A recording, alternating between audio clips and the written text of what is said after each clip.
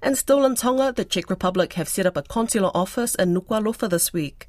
It's a significant milestone for Czech foreign policy, as it's the first Central European country to establish a diplomatic presence on a Pacific island country. Finau Fonua has more. The Czech Republic is little known when it comes to foreign relations in the Pacific Islands. But that's something the emerging European nation wants to change.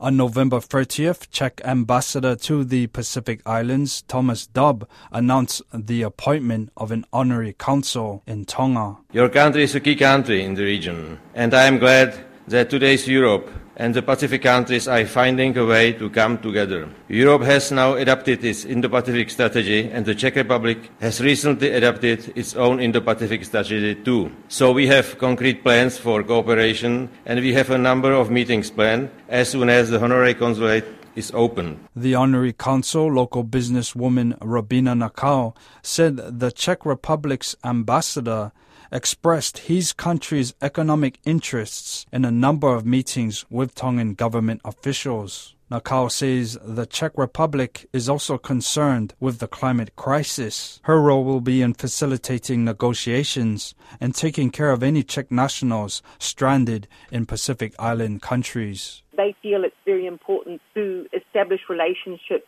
in the Pacific now, and they want to have a better understanding of this region. And, so the areas that the sectors that they identified from the priorities for Tonga was around environment, there was energy, there was some humanitarian assistance. The United States will also be establishing a diplomatic mission with an embassy yet to be confirmed.